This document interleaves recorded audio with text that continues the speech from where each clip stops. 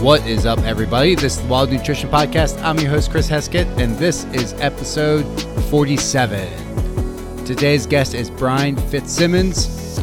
He is a coach who has done in-person training and has transitioned, like myself, into the online space and focuses on women over 40, kind of like myself.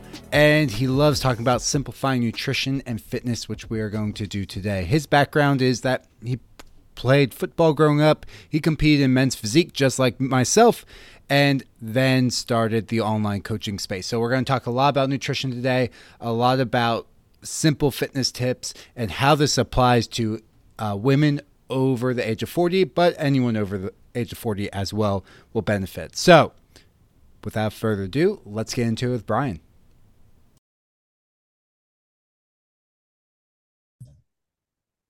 What's up, Bryan? What's up, Chris? How's it been going since Coaching Con? Oh my God. I still feel like I'm absorbing the info. Dude, there's It's so been much great. info. So much stuff to implement, so little time. Exactly. I always go back through the notebook. It's like, oh shit, I forgot about this and this. I need to implement that, or it gets uploaded onto Asana. It's like, okay, that's going to go like next quarter. We're implementing this thing. Exactly. All right, Bryan. So tell the audience a little bit about yourself. You work with mostly women over 40, which is going to be a large part of my audience based on the Spotify analytics. But um, it's creepy how accurate some of that stuff is. But I know, right? tell the audience a little bit about you and how you got into coaching. Yes. So, my clientele is mostly moms over 40. And the reason I got into that is because like my first job ever as a trainer was actually in what was basically a curves. It's like they call it Get in Shape for Women. It's based out of Boston. And let's just say the training wasn't that great, but I love the women there and I love the atmosphere and working with that clientele. Then the next gym I joined just so happened to specialize in training people over 40. So just enhanced my skills from there. And like 9 years later, started my own thing. So yeah, that's where I'm at right now. Just online coaching, training people in person and trying to help people live their best lives and be there for their kids and their kids' kids. Awesome. So I work with mostly women over 35. So it's kind of like the same audience we're speaking to, which is going to be awesome. So you grew up playing football, which is what got you into fitness? Oh yeah. But let's be real. Most guys, like we get into it because we want to look good for the girls. Yep. Same. Yep. So you did men's physique, which is the same thing I did. Same Nice. reason, like want to look good for the girls. And then you're like, wait, that's going a Mhm. little too far. Yeah. Yeah. We all push it to the extreme and we're like, all right, this is no fun. How many years did you compete? I only did 2 seasons. So I Okay. did like one show the first season and then the second season I did two. One was just like for shits and gigs because my friends were doing it at the same time for the Nice. NPC, which is the Untested Federation. Mm-hmm. And I'm like one of the few natty guys there that's like I'm just going to see what happens. And then the week after I did OCB, which is tested, they lie Yes. detector you and piss test the winners, so it's legit. I did the opposite. I started with OCB, did Mhm. that two shows with them, and then it was okay, well, I want to like maybe turn this into a real thing. I did one NPC show. I was like, this is not my people. I'm out. No. When you see the people that are enhanced, it's like, holy crap, I feel like I'm at the zoo. Yes. Well, I find like the culture. I was like, I am not Yeah. about this culture. It's just very, very weird. A lot of egos in the back, A lot of back egos behind and stage. at least the competition I was at, there was a lot of like it almost came off as like self-hatred. Like people just Yes. like were not kind to themselves at all. Like the mental health in that room was very low. You're getting a bunch of people who are hangry, dehydrated, and yeah, mental health at all time low, like the worst it could be right at the show. And talk about food fixation. That's literally all anybody can talk about is that first meal right after the show. Yes.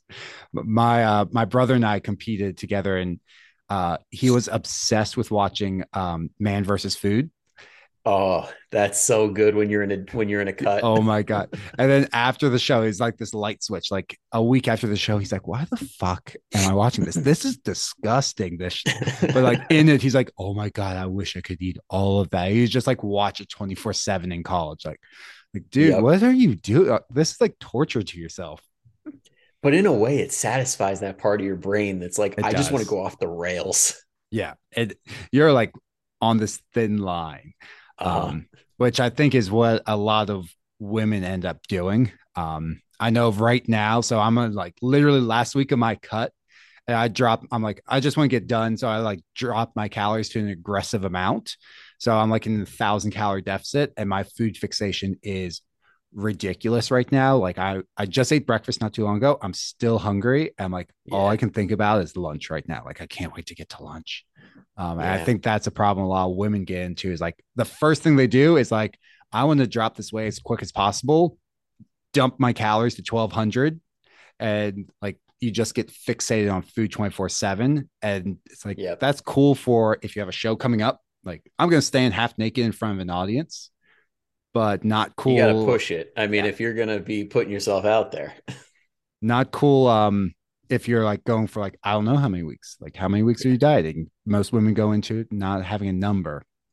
Yeah. Um, I know the ladies I work with, like how you say you're like looking forward to lunch, like they'll put it off like every little thing for their yeah, kids, every job thing that they have to do. And then right at dinner time, it hits them like a ton of bricks. Like, yes. holy crap, that hunger bomb. Yeah, that's real. Have that with my clients too. It's all of a sudden it's like put off, put off, put off, boom. So what do you do to help your clients realize that's a real thing and then work through that?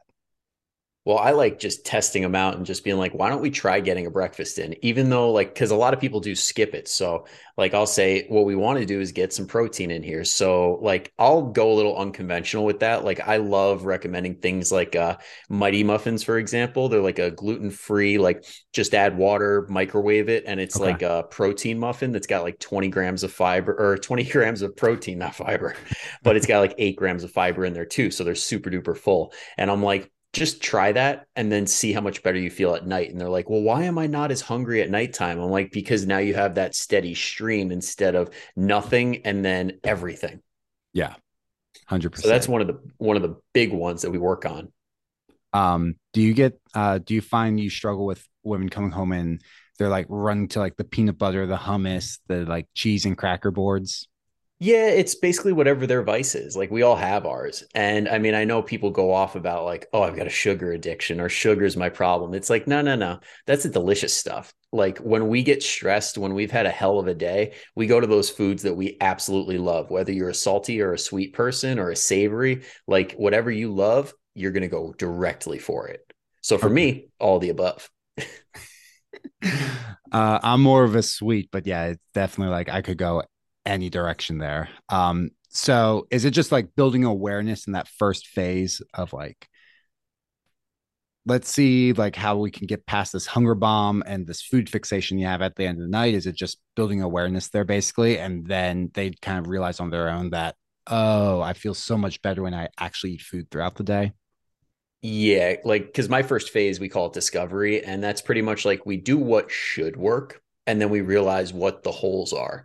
So like we'll get them into a healthy calorie deficit, not a 1,200 one, and then they're like, okay, well this is more manageable. I feel a lot better, and then we plug up the hunger holes throughout the day, where it's like, all right, I get hungry around this time, and it's like, okay, so what do you eat before that? And it's usually like breakfast or lunch, and it's like, well, I eat nothing, and it's like, okay, so that makes a lot of sense then. So why don't we do that? Or adding in water or things like that that just make the whole process easier. Mm-hmm. Yeah. Awesome. Awesome. Okay. So what's like you said your first phase discovery. So what do you do in discovery? Like obviously we're probably similar approaches with our Yeah. coaching. But what does your process look like? Someone comes on and they've been struggling for years to lose weight. What do you do that's different? Yeah, so I mean, when it comes to a lot of coaches, I know, especially the coaches we know, like they'll just throw them right into a reverse diet, which definitely has its benefits, and it's definitely one way that works.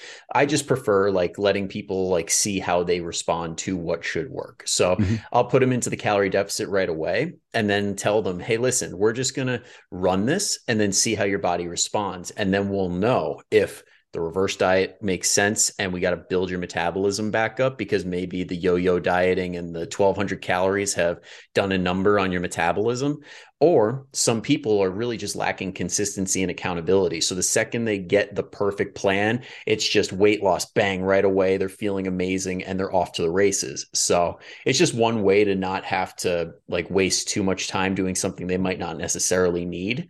But like I said, there's benefits to every which way, but that's like the way that we do it. I kind of do a similar approach. I'm like, okay, the first 2 weeks, we're just going to see.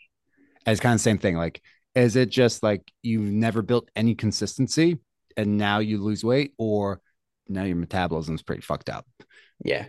All Because right. I mean, to be fair, like some people do have messed up metabolisms. Yes. And I'm not a fan of saying damaged or broken, but like, let's be real. We've competed. Your metabolism adapts. If you Yes. eat less, you're going to burn less calories. If you eat more, your body's going to learn how to burn more. So you just got to pick which direction you want to go in based on what your goals are.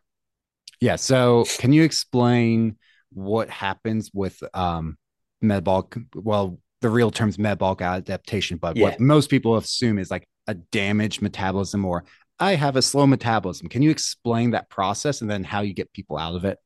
Yeah, because I mean, like what a lot of people kind of associate it with, which I mean has some truth to it, is like starvation mode.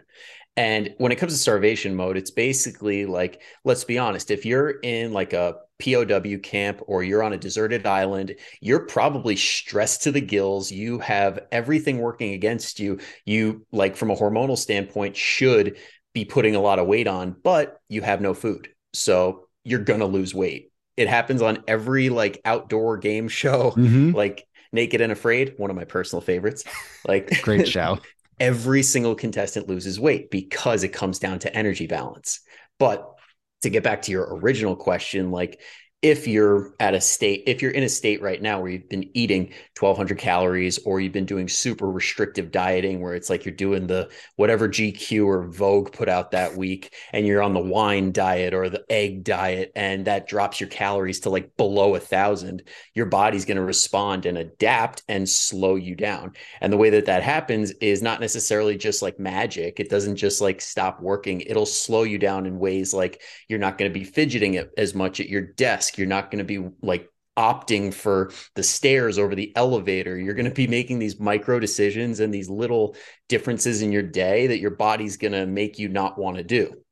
Now, some people can push through that and keep their steps and everything, and they could still do pretty good with that. But most people are not cognizant of that. So they're burning less calories. They're eating the exact same amount of food, and they're like, like, what the hell?" You can curse here. All right. So yeah, they're like, what the fuck?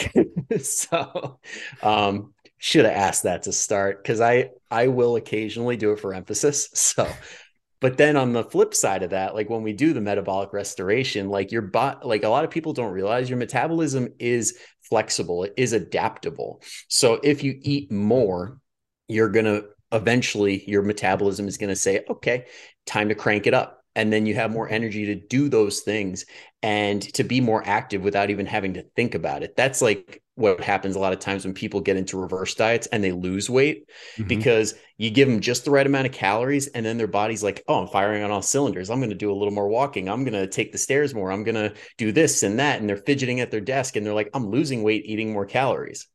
So that's kind of what happens. And then eventually you hit that point where you're raising calories and ideally slowly to mitigate fat loss along the way and give your body a chance to catch up. But once you hit that certain point where you can maintain body weight and you're eating a shit ton of food, that's like the best case scenario. And then when you go into a fat loss right after that, like a fat loss phase, you're primed. So even though you were only burning body fat on like 1,200 calories before, run a reverse diet, now you could probably lose body fat at like 1,700, 1,800 calories even faster and more predictably. Yes. Yep. And so obviously women over 40, like they probably had 2 to 3 decades of this fucked up sense with like fucked up relationship with food where every magazine's terrible. Like you look at Women's Health or like you said, Vogue, anything like that. It's like lose 30 pounds in 30 days. Also, how to make this 2,000 calorie cake that you'll eat in one sitting at the same It's time. amazing how the So magazines play those mental yeah, gymnastics. it's weird. So a lot of women just think that they hit 40 and it's this magical like red line where it's like a death sentence for fat loss. Like I hit 40, menopause time, I will be fat forever. So what do you do to like overcome that other than going through the reverse diet or getting someone to actually like commit to the reverse diet? Because I find that's something sometimes like I really have to walk someone through. Once they trust the process, they're fine. They're like, oh my God, why did I Yeah. never do this?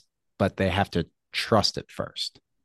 I actually just had one of my clients like just finish hers. And I shit you not, we were on the phone, if not once, twice a week, just talking her off the ledge. Because when it comes to doing a proper reverse diet, it messes with your head so much because you have these brief spikes in weight and then it levels out. And the average person is like, oh God, I'm gaining weight. I'm gaining weight, back on a diet. Yep. So, so yeah, it definitely helps having a coach for a reverse diet. But other strategies, like when they hit 40, like let's be honest, menopause does play a role. Like their hormones are not in a good place where it's primed for fat loss. That being said, it doesn't mean that you can't. Back to the deserted island, prison, POW camp, like you will lose weight at a certain calorie range. And it's all about raising that metabolic rate as best we can through lifestyle factors like getting sleep right, which for the menopausal crowd is so difficult. And it's a very challenging thing to do, but it makes the whole process harder. So managing expectations also plays a role, like saying, listen, we're not going to be burning 2-3 pounds a week like a 20-year-old, but if you stay consistent, it will happen, just not at the rate that we're expecting. Yeah. So like sleep strategies play a big part. Stress management. So for a lot of people, when it comes to the stress, like we can control exercise factors, like making sure they're not overdoing it in the gym, making sure that the step count isn't something ridiculous or they're not going on crazy long runs every single day. But at a certain point, like sometimes family stress and other things like that get taken into account. And again, comes down to managing expectations. Like if you have to take care of your parents for like 3-4 days a week and it stresses you out and you can't get to the gym, let's not expect some biggest loser numbers come weigh-in time. Right. And it's okay. It's just, it is what it is. And for some people, that also does include like getting professional help outside of our scope, like a therapist, because that Mm-hmm. like therapists are worth their weight in gold. Yeah. I've referred clients out to a few therapy clinics. Like, Yeah. what you need, I can't offer you. Like Yeah. these things, like I'll do one-on-one calls with you, but you need to deal with this. And but it's different. Like if someone's thinking like, do I need therapy? Do I not? When you have someone else tell you like, no, I can't help you. You need this other professional. They're like, okay, I'll go do that. Yeah. Because what we can do is like prescribe like acute fixes. Like we're basically like how like the bad doctors only treating symptoms. Like that's kind of like all we have control over is like the symptom management. Like if you're stressing out in the moment, we could do like some breathing techniques, or if your mind is constantly racing, we could do some journaling, or like I call them Mm-hmm. like brain dumps Mm-hmm. and stuff like that helps in the moment. But if it's chronic, if it's something that keeps resurfacing, like we're not equipped for that. So that's where a therapist comes in. Yeah, 100%. That's like I do a lot of mindset training with my clients, but sometimes all of a sudden stuff surface comes to the surface after decades of a poor relationship with food, and then it's like tied to your mom being a shitty mom and way back in. It's like, Yep. okay, this is out of my scope of Yeah. practice. It's like Legally, we I have can't keep doing officially it. crossed that line. Go. I'm going to refer you out, and then I'll work with your therapist as much as I can to like figure out what's the best like move for you moving forward. But yeah, there's when we're dealing with food, definitely that stuff pops up a Yeah. lot, or And I even got just it. exercise. I gotta say, thank God for Molly Galbraith on like the information she puts out there on Yes. presenting that to people. Because when you when you tell somebody, yeah, you should see a therapist, they're like, fuck you. Like, so it helps having the art of being a coach and being like, hey, I really would love to help you out with this, but I'm just not equipped. Like, have you ever talked to a professional about this? And it's just a nice way to bring it up. But like, it's so nuanced the way that like people have to go about this problem, because sometimes that stress is like something that's that immediate, like, nope, don't want to talk about it, don't want to talk about it, fuck you, leave me alone. So it is tough sometimes. Yeah. I've had a couple clients, and the ones who follow through, they usually send me a text couple weeks or a couple months later, like, oh my God, thank you so much. Like this totally changed my life, changed the relationship with my husband and my kids. And yeah, like I wasn't doing it to get you out of my hair. Like now we can actually like move forward with your stuff. Like I'm just here to Yeah. help you. Because it builds buy-in, like it builds consistency. Because like one thing I talk to my people about a lot is like removing the nails from the tire. Like if you have a nail in the tire, eventually it's going to go flat and eventually the car is going to break. So if a stressor in your life that needs like a therapy set, like a therapist to walk you through it and help you make sense of it and deal with it in the best way possible, we're taking the nail out. Now you can fill the tire up even more so you can run a longer race. Yes, 100%. And for the listeners, Molly Gabreth is one of the co-founders of Girls Gone Strong, which is amazing. If you're not following them, make sure you go give Girls Gone Strong, Molly Gabreth, a follow. And then Jen, the other co-founder is Jen. I can't remember her last name because she Yeah. changed it after a divorce. Yeah. Girls Gone Strong is just an incredible website with tons of great Yes, resources. yes, definitely. I want to get my assistant coach certified through them in the near future. Yeah. So with your clients, now they're like ready to lose weight. Like if they go through the reverse diet, their metabolism's firing on all cylinders. What's the next step for them? Like what do you do to get them like losing weight now? Yeah. So wherever that maintenance point is that we brought them up to, I'll chop like 500 calories from that. And this is assuming that we have a healthy level of activity, because like for anybody that isn't aware, like you have your basal metabolic rate and then you have whatever your activity is. And then that factors into how many calories you can burn and use throughout the day. So this is assuming they're working out 2 to 4 times a week and doing their steps. So I'll take like 500 calories away from that goal and then make a range of 500 to 700 calories from that goal that they fall within. So like if they were doing say 2500 was their sticking point where they stayed the same weight, everything was good, we'll go from 2000 to like 1800 calories and say if you fall within that range, we're good. Nice.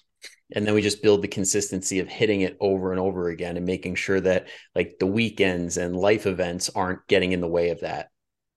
And for the listeners, if 2500 calories just freaked you out, I, most women that I reverse diet, I'm sure for you too, like on the absolute lowest, like someone with extremely low activity levels, low body weight, like they're like 4'9", it's like 1800 at minimum, but usually it's somewhere above 2000. Like if you can't maintain your weight above 2000, generally you need a reverse diet first. I've had exactly one client right now that has had to go to 1200 calories. And to put it in perspective, she's 5 feet tall, 110 pounds. That makes sense. Yeah.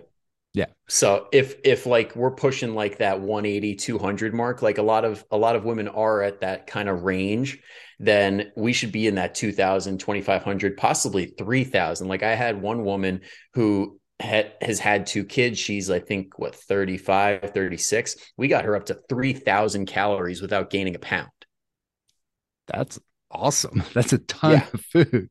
I I bet. know. I just kept raising it. I'm like, are you sure the measurements are right? Like, I take that back. She gained weight, but it was like muscle, but the inches, like the circumference, didn't change at all. So the body fat gain was like pretty much nothing.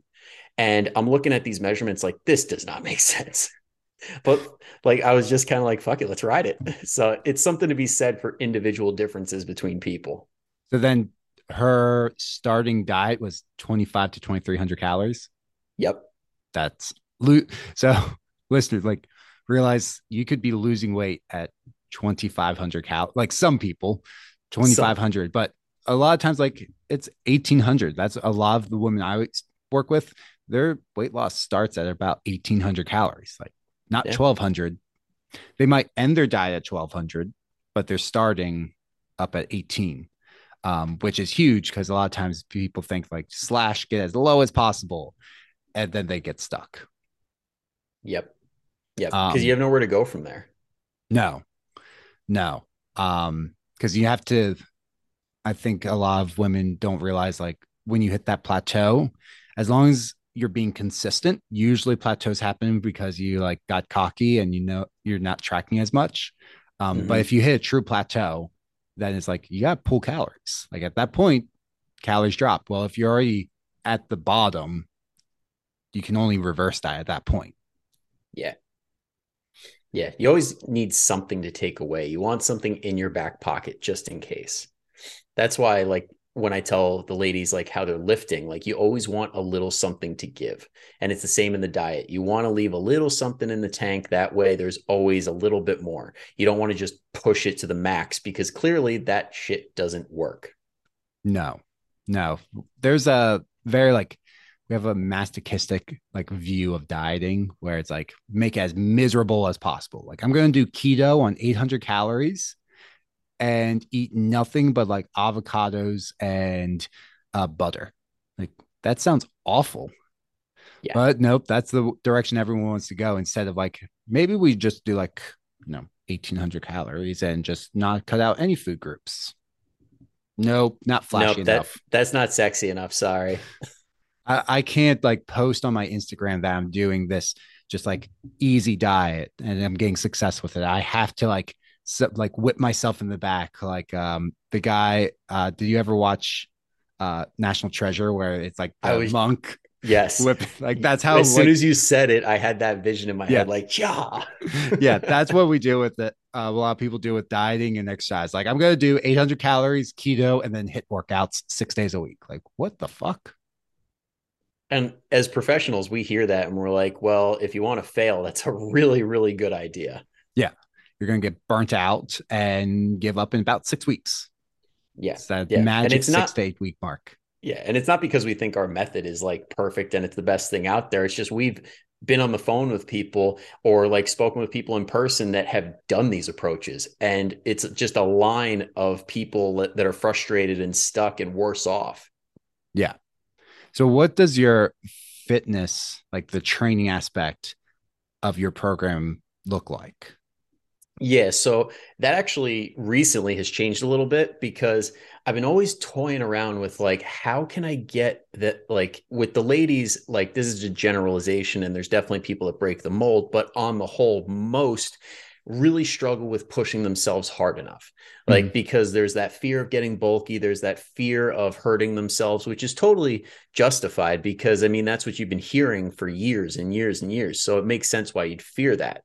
But like the people like now going on 2 years of the business, I have like people that have been doing it for 2 years, and it's like, well, they're not bulky, and you're on week one, so you're fine. But like one of the things I do from a training perspective that changed recently to kind of get in that mindset and understand what heavy enough is we'll do like one main lift on the day A and day B. I mean, I have a 2, 3, and 4 day program, but we'll talk about the 3 day. So the day A and day B have one main lift. On day A, it's a lower. On day B, it's an upper. And what we'll do is 5+ in is how I put it down. So first set is 5 reps, second set is 5 reps, and then third set is as many as possible. And if you can double it, then you increase weight next time you come into the gym. So let's say you hit 10, you cap it there. So even if you could go for 15, 20, 30, you stop because as like beginner lifters, because our training age is not our biological age. When your training age is really low, you only need like 40 to 60% of your 1 rep max to get results. So we can kind of take it easy in that beginning as long as we're increasing and getting comfortable with using heavier and heavier weight. And eventually we hit that point where it's like, all right, I can't get 10, I got 8. And I'm like, good, go for 9 next week. And then we're really only pushing like a 10 out of 10 effort for like maybe 1 or 2 weeks. Yep. And for those listeners not sure what a 1 rep max is, that is the most weight you can lift for 1 rep. Mm-hmm. So I use a Or the, sim. Go ahead. oh, sorry, go ahead. I use a similar approach. I like I got this from like Paul Carter, like 8-12-8. So like you find what you can do for 8, you stick with that weight till you can do it for 12 reps, and then you find what you can do for 8. And it's kind of like that's great for all the like accessory work. So that's how like when do I need to go up in weight? When you can do it for 12 reps, that's when you go up in weight and find something you can do for 8 reps. And you just repeat that forever. Exactly. Because it's simple approaches like this, like the concept of progressive overload, that are the reason that really dumb people can get some incredible results in the gym. Because if you push it and increase weight over time, you're going to build muscle. It's just a matter of fact. And then if your goal is to burn body fat, that muscle makes it that much easier. Yeah. And when you're pushing your body in the gym, you're forcing your body to adapt. You're forcing your body to recover. So it's sending like your metabolism increases because it has to recover. So it's sending nutrients, sending energy into the muscles to recover itself because next time you're going to push it even more. So it makes fat loss so much easier because your body's constantly in this state of adaptation rather than like go to the gym and I got a great sweat and a great workout in. Like, cool, you got your heart rate up, but did you actually push your body? Yeah. And that's where I think a lot of people get with like HIIT workouts. Like they're really hard and you might leave the floor dripping sweat, but you've used the same 30-pound kettlebell for the last 8 weeks. Yeah. Yeah. And that happens to so many people. They get attached to a way of exercising and they stay with the exact same weights. And they're like, these are my weights. And they're almost like, it's almost like an identity. I remember running group classes in my old gym and people would grab the exact same weights. And I'm like, well, I mean, based on this method of training, which we're doing like interval style training, they probably can't go up because they can't do it. So that's why strength training is primarily like the bread and butter of the results, because when you're doing these things that your limiting factor is your cardio or your muscular endurance, it's harder to go up in weight and keep that same level of output and your form and all of that. So proper rest periods for strength are like bar none best thing you can do for your overall metabolic health. Yeah. But even with cardio, I find a lot of people get stuck in like, I run a 10-minute mile for 3 miles. If that's all they do, it's Yeah. like, okay, your body's going to adapt to that. And now you're not going to get results. I remember having this conversation years ago. She's like, I don't know why I used to lose weight so much. I go out, I run, and I think it was that exact same thing, 3 miles every single day. And now I'm not getting results. Like, well, you have two choices, either run it faster or run further. That's your two options, or both. Yeah. Because you have to force your body to adapt. It's adapted to the stress. Like if I was going to go and squat 100 pounds, like, cool. That might be hard on week 1, but week 8, it's no longer hard. Like you said, now you're doing like Yeah. 10 plus reps. And Yep. back to Paul Carter, like one of the best things I picked up from him was the trade-off when you go like too far in one direction. So like the running example, if you run it faster or longer, what's the fatigue put that is accumulated from that? And is it worth it? Like, is that going to get you the results that you want? And are you recovering enough to actually adapt from it anyway? Yep. And when you're trying to lose weight, your ability to recover is diminished. A lot of people don't know that, but eating less food, less nutrients, smaller ability to recover. So if you do too much, you can go into overtraining, and that's where injuries or burnout, or you end up getting sick. Like those are the three options in overtraining: Like burnout, those injury, sick. like those people that are always dieting and they're always dealing with nagging injuries. It's Yep. because they never have enough calories to even recover from their injuries in the first place. Yep. Exactly. And a lot of people don't realize like from a hard workout, it takes like 48 to 72 hours to recover. People think they go to bed and like, I got my 7.5 hours of sleep. I'm recovered. Like, no, are you sore? Yes. Are you kind of tired from yesterday? Yes. You're not recovered. Yeah, the only people that could realistically pull that off are teenagers. That's pretty much it. Yeah. And Cause even then, it's not ideal. no, it's not ideal. Just because their hormones are like the best in their life ever, they can deal with that. But I did that as a teenager. I'm not sure about you, but I did that and Mm-hmm. I had shit results.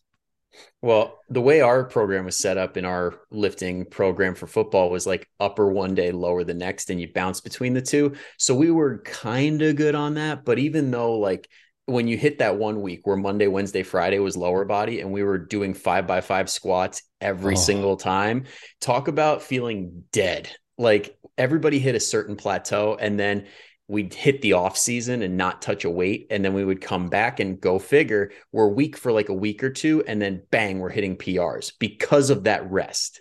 yep. But when we're on it and doing it consistently over and over again, it's so much harder to make progress. I like using, so because you said that, I like using this analogy with my clients of like every athlete has a season, but every soccer mom thinks they can just go ham like year round. Like, no, athletes, like, you have your preseason, you during the season, like that might be your fat loss phase. Like preseason is building muscle, your reverse diet. Then you have your actual season, and then postseason's like, now we need to recover from that shit. Mm-hmm. But every soccer mom's like, nope, kettlebell workouts 6 days a week, 1 hour. Plus, I got my yoga 3 times a week. Go like on 1,200 calories. Like, no, like maybe we need to eat more food to recover from. Never mind. Yeah. You're not going to And listen to me. yeah, when it comes to that whole top talk, it's tough. But honestly, like I love the Dan John example. Have you heard of his seasons of lifting? Um, I love Dan John's thing. I'm not familiar with his seasons of lifting. Yeah, so I'm probably going to butcher it because I know that there's more to it, but the general consensus or the general idea is that like there's different points in the year where your training should be different.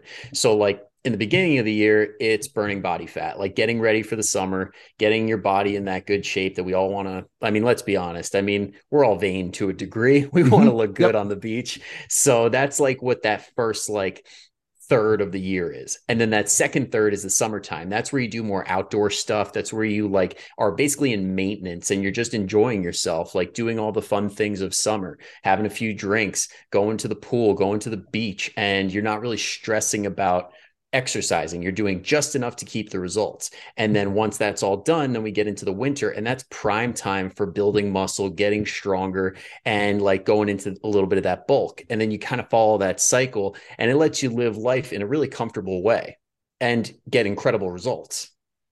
Yeah.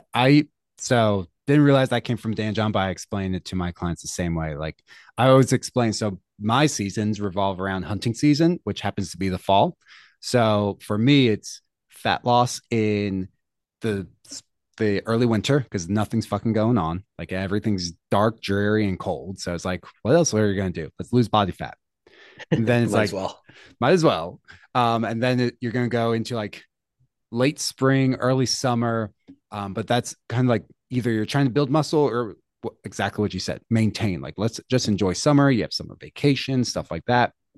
And then we go into fall where more often than not, we have holidays and more family stuff going on. You have, especially women over 40, probably have kids.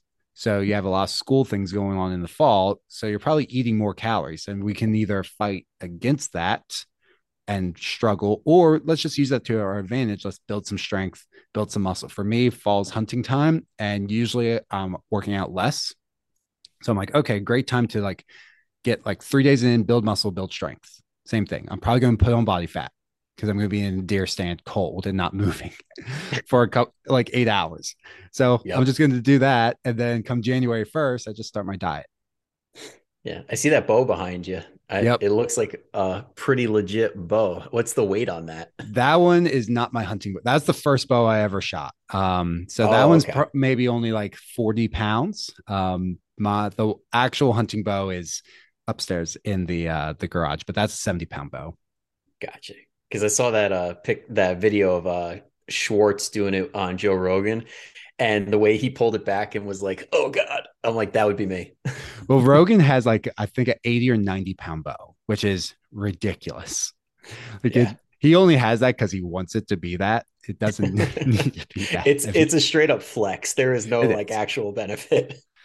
It's so just like exercise, there's a diminishing curve when it comes to like the weight of the bow because the arrow actually has to support all this energy. So you need like this thicker and heavier arrow every time you go up. And there is some benefit, but it's just that diminishing curve. Like from 70 to 80 to 90, like it's very, very little. It's just a flex. Yeah, For my area, like the minimum poundage. Like my wife shoots like a 40-pound bow, 45, I think now, but it's like minimum's like Mhm. 35. Like that'll kill a white-tailed deer. It's 35 pounds. You don't need a 70-pound bow. No. And it kind of sounds like the example they give with baseball. Like when I grew up in a really big baseball town, Okay. and one of the key things that the coaches would always say is like, when you go and get your bat, just remember, lighter bat, faster swing, more home runs than a heavy bat that you can barely move. So go figure. The one year I finally listened, got the most home runs ever. Because you're able to So like actually swing it. yes, yes. And to bring this full circle, this plays right into nutrition and fitness too, because there is a state of diminishing returns on pretty much everything that we do. It comes like I use the example all the time with my clients with exercise. Like I really push for that 2 to 4 times a week being the sweet spot, Mm-hmm. because when you push it too far, your body fights back. Hormonally, you are in a shit position. Like your body just is fighting to stay alive. It's not really thriving, to steal something from Casey. But um yeah, like if we're pushing pedal to the metal, eventually we're gonna run out of gas, and you really got to find the sweet spot. It's about doing the right amount, not the most. Yes. Yes. Like how I did There's that. that was spot on. But yeah, I'm the same way. I'm like 2 to 4 times a week is perfect for most people and their schedule. Like you'll get amazing results with 2 times a week. You'll get faster results with 3 times a week or 4 times a week. 5 times a week is like, you're not going to get any faster results. Yeah. Like that's great if you're chasing like very specific, like fitness, like you're trying to improve your endurance for something specific, but you need like doing 4 times a week lifting, like very specific goals, but not necessarily like faster fat loss or muscle building goals. Yeah. And when you look at like some of the best programs of all time, like we're talking strength training being like the bread and butter, the best thing you can do. When we're looking at the best strength training programs of all time, like 5-3-1, Bulgarian method, Juggernaut, all these programs are 3 or 4 days. It's not 5, 6, 7 days a week. No, no, but people think that, well, it's a do more mentality. Like Yep. some is good, more is better. I'll get faster results if I work out every single day. Like your body's not a forklift. Yeah. And I feel for this generation, like the 40-50 area, because they grew up in the prime time of the world's shittiest nutrition and exercise information. Yes. Like to their credit, like it's not their fault. They just were subjected to being the guinea pig generation, where people were doing their best, trying to figure out what the pieces are. Like Atkins thought that carbs were the problem, and then like or sorry, the fat was the problem, and then the keto people thought carbs were the problem, and then they're just trying everything. Like this is the magic formula, this is going to get me the results. And here they are years later, like, well, this thing kind of worked for me in the past, and like I think this will work again, and they're just on this hamster wheel of no results. Yep. Yep. It's full circle. Like keto was found out decades ago. And it's like, here it is again. Like, why is this coming full circle? And people are like, oh my God, have you heard of the keto diet? I'm like, you know, that's like 40 years old. Like, yeah, it's been around forever. I love telling people about the white rice diet.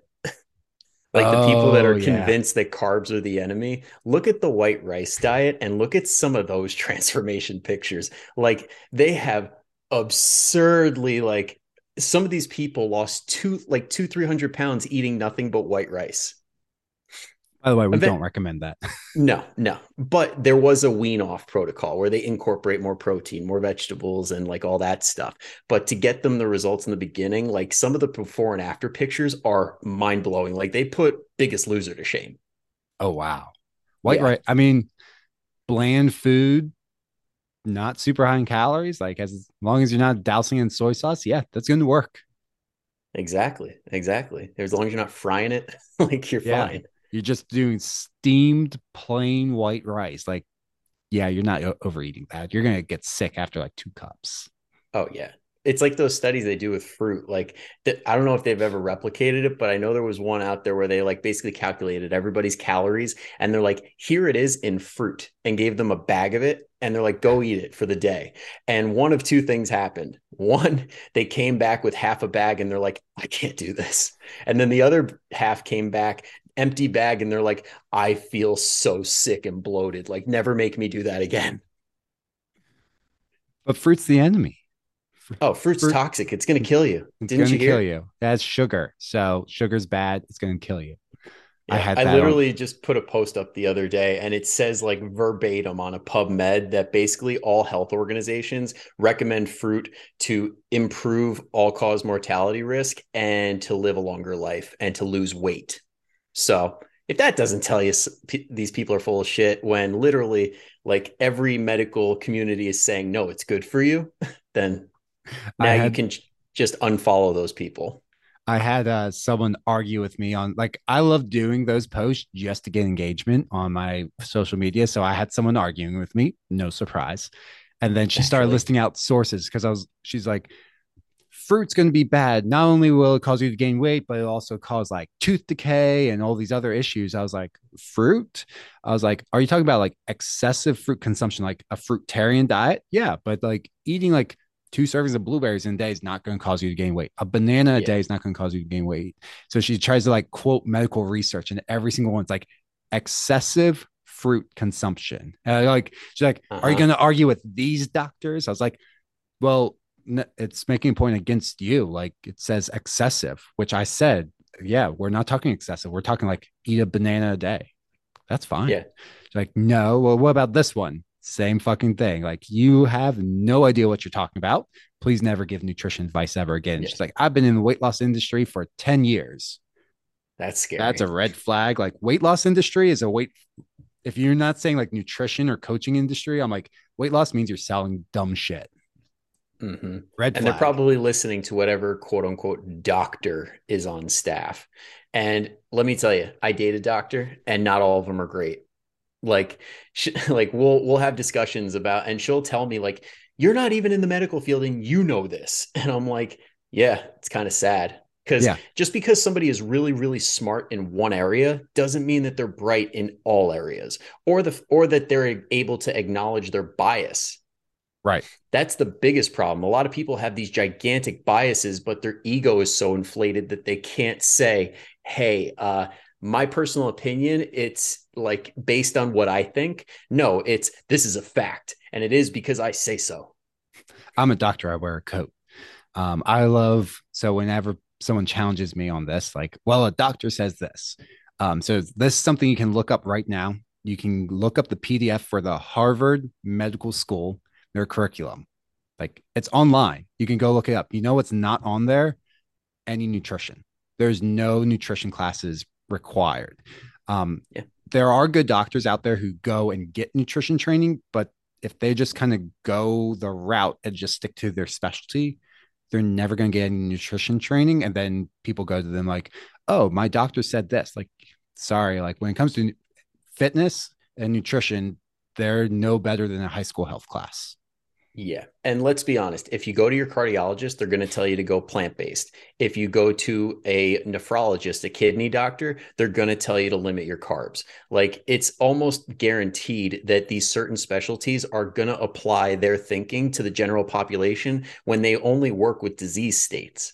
So Yeah. when you are not in that but in that bucket of people that is in a disease state, a balanced diet and checking off normal boxes, like making sure that we get under 2000 milligrams of sodium a day, or making sure that we get enough protein to support your training, because the RDA for protein is like half of what the actual person actually needs to properly adapt from strength training.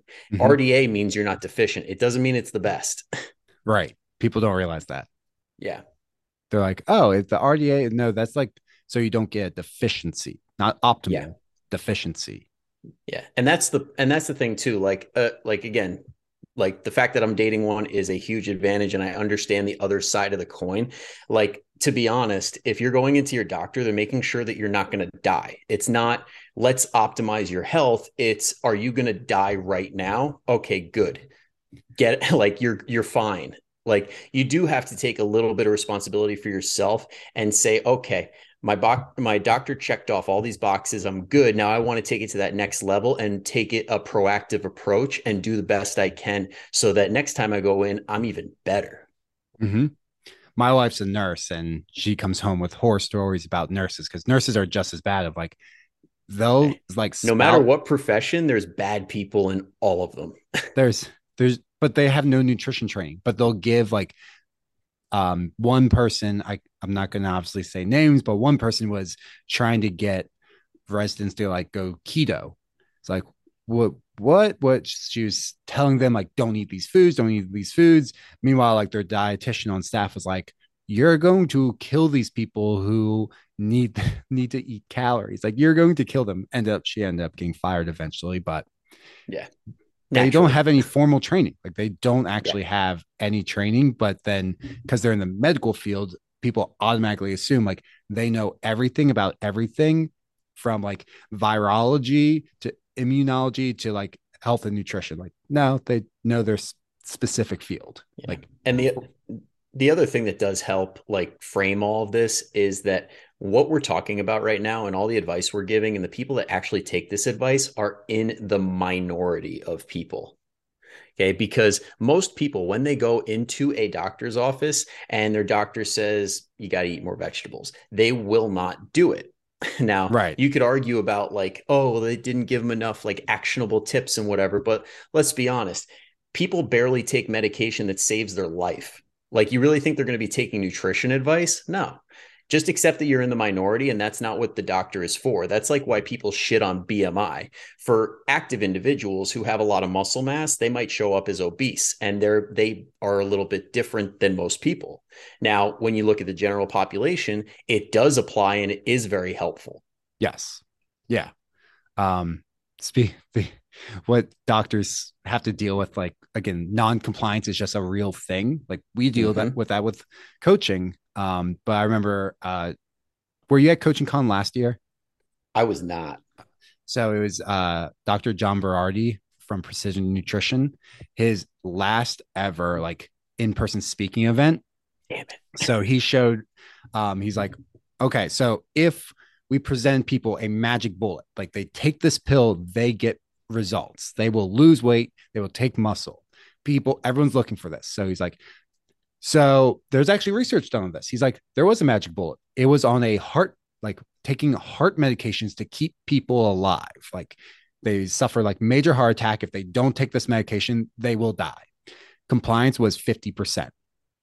Like there's the magic pill. Like it's a life or death medication, and compliance was only 50% with this research done. So doctors deal with this all the time of like they have these patients that they want to help and eat more vegetables, move more. And then every day, like next time this person comes in for the physical, guess what? Now they're even heavier. They haven't done anything. Like that takes a toll on the person after a while. Like, yeah, at some Yeah. point they're going to be like, okay, I guess we're going with Ozempic. Like, you want to take this pill? Like, you've been coming into my office for 10 years. Every year you're heavier. Look, you haven't done anything really. Like, you just yo yo diet. Like, yeah, medication. So I Yeah. see where they're coming from a lot of times. And I may be in the minority of trainers, but as soon as Ozempic and semaglutide came out, I'm like, good. This makes our jobs so much easier. But there's like this anti-medication rhetoric in the fitness space that's just toxic and it's not doing anybody any good. And I'm like, great, this makes our jobs easier. People will buy in more and they're going to be healthier because on average, what medication used to do is like result in like 5 to 10% of their overall body weight reduction. Now we're up in like the 15 to 20%, and Yeah. that's life changing. Yeah. So the fact that that can improve somebody's life, none of us should be scoffing at it or avoiding it if you're the person that actually needs it. It's a tool in the back pocket. I feel like I'm like, okay, we should try everything else. And then if you can't lose weight or we have some severe issues, then we pull it out. Like it's not Yep. my issue is the people who are like on Facebook, like promoting it, like go get it, go get it. Like I just want to lose a couple pounds. Like I'm going to go on this medication. Like, no, we need to address lifestyle factors and things when you come off. My one of my CSMs, she took it for a little while. She's like, I did not address the lifestyle issues. And when you come off, if you don't do those things, all the weight's going to come back on. So I'm Yeah. with you. Like it's a great tool. It's way better than getting like gastric bypass or anything. Great tool. but it's a tool. It's not a miracle pill. If you don't address like your current lifestyle issues, like you're not exercising, you're not eating vegetables, not eating protein, it's not going to work long term. Yeah, and I've had clients that got gastric bypass and all the other surgeries, like stapled stomachs, and nothing works long term unless you address the lifestyle habits. So when it comes to Ozempic or semaglutide or any of that stuff, it's like you just gotta like one of the things that I loved that Jason Phillips, our mentor, goes into like when he talks about different diets is like it's not the diet that's the problem, it's the application. So when it comes to like these medications, like it really comes down to what the application is. Do you want to just lose like 5, 10 pounds to look good for a wedding? Great. I mean, I wouldn't say hop on medication for that, but if that's like your goal and what you want to do, then fine. Just acknowledge it's going to come right back. But if it's a lifestyle change, like you want to keep this weight off for good, you need to change all the factors surrounding your food habits. And if you don't do that, don't be surprised when all the weight comes back.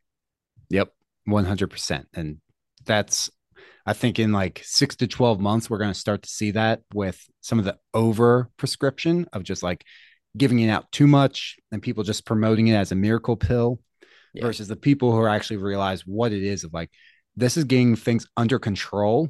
And now I'm losing weight. I actually have someone who was she was taking it and she's like, finally, I'm like losing weight. I feel like I'm moving in the right direction. And now I can address because it's like the scale's going. So she's seeing the wins and now she's starting to address those lifestyle issues. It's like, okay, great. It was the breakthrough she needed to finally have a win in her life. And she'll need some work coming off of it, but it's working for her. Awesome. And that's one of the biggest wins of this whole thing. Like my girlfriend has a coworker who's also a resident and she lost like 30, 40 pounds. And one of the first things she said when she said, oh my God, you look great and all this. And she's like, yeah, now I think I'm going to hit the gym and really lock it in. And I'm like, yes, like Yes. that's awesome. Because even though it's not like ideal, like you'll hear people be like, no, you got to hit the gym day one. Like it makes no sense. Like it's reverse, whatever. But at the end of the day, screw being right. It's effective. Yeah. Yeah. Yeah. Exactly. So starting out with, I have some clients where it's like, we're just going to do like walking and like nutrition. We're not even going to hit the gym because they're so intimidated with the gym. It's like, okay, great. We're just going to get movement in and we're going to get this. And then they start losing weight. They start feeling more confident. It's like, I feel like I'm ready to get to the gym now.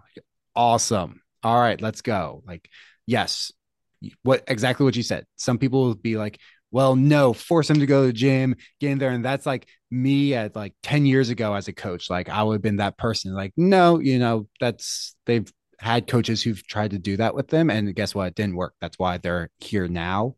Let's address this. They're losing weight. They're getting closer to their goal. Oh, now they're confident in themselves. Off to the gym they go on their own. And it's because like we as fitness professionals, we're always putting these like targets out there 2 to 4 times a week, gallon of water, all this stuff. And people feel like, I mean, I try and do better with this, but I'm guilty of it 100%, where like it really comes down to where you're at and what you need to do next. Because to your example, if you've basically been sitting on the couch, like you go to work, do your thing, come home, sit on the couch, watch Netflix, eat, and do nothing else. If you got a 20, 30 minute walk in and made some minor nutritional changes, you will be amazed at how much weight you can lose just doing that, because you don't have to hit the 2 to 4 times a week. You don't have to hit the gallon of water. You just got to get the big rocks taken care of and see where you're at right now and what will cause a change by implementing whatever it is, what that next step is. Yep. Yep. I have quite a few clients like that. They come on, they're like super nervous. They're like, oh, what's week one going to be? And we do their onboarding, like, cool. So just eat protein like 3 times a day, get veggies, with lunch and dinner and a fruit at breakfast, and then walk. And they're like waiting, like, that's it. Yeah, that's it. Just do that for like 2 weeks. Like 2 weeks, do that. And then at like 2 weeks in, they're like, I think I want to start tracking. Cool, let's give it a try. But then the power is like they're coming up with it. Like they're deciding, not like a coach being like, you need to track these calories. And they're like, I fucking hate tracking calories. It's like, no, Yep. I think I'm ready to take it to the next level. Great. Let's do this for the next 3 weeks. Yep.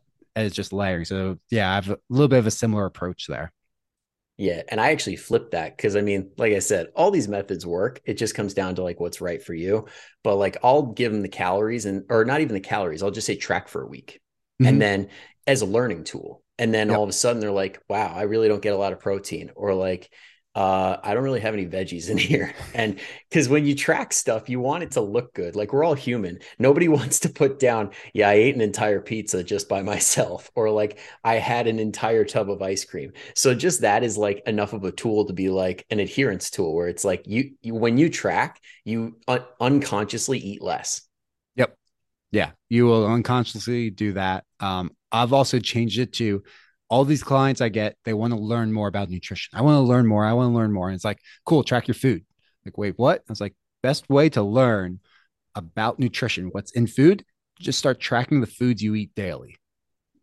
Wait, what? Like, you're not going to learn, like, if I give you a presentation, I'm like, I see the numbers of how many of you actually show up and watch my weekly open office hour Mm-hmm. presentations. Like, it's not many of you, but all of you can track. And then they're like, oh, I didn't realize peanut butter had this many calories. Yep, exactly. And I'm trying, oh, that's what it was. As you were talking, I'm like, damn, I always use this example and I always forget the guy's name.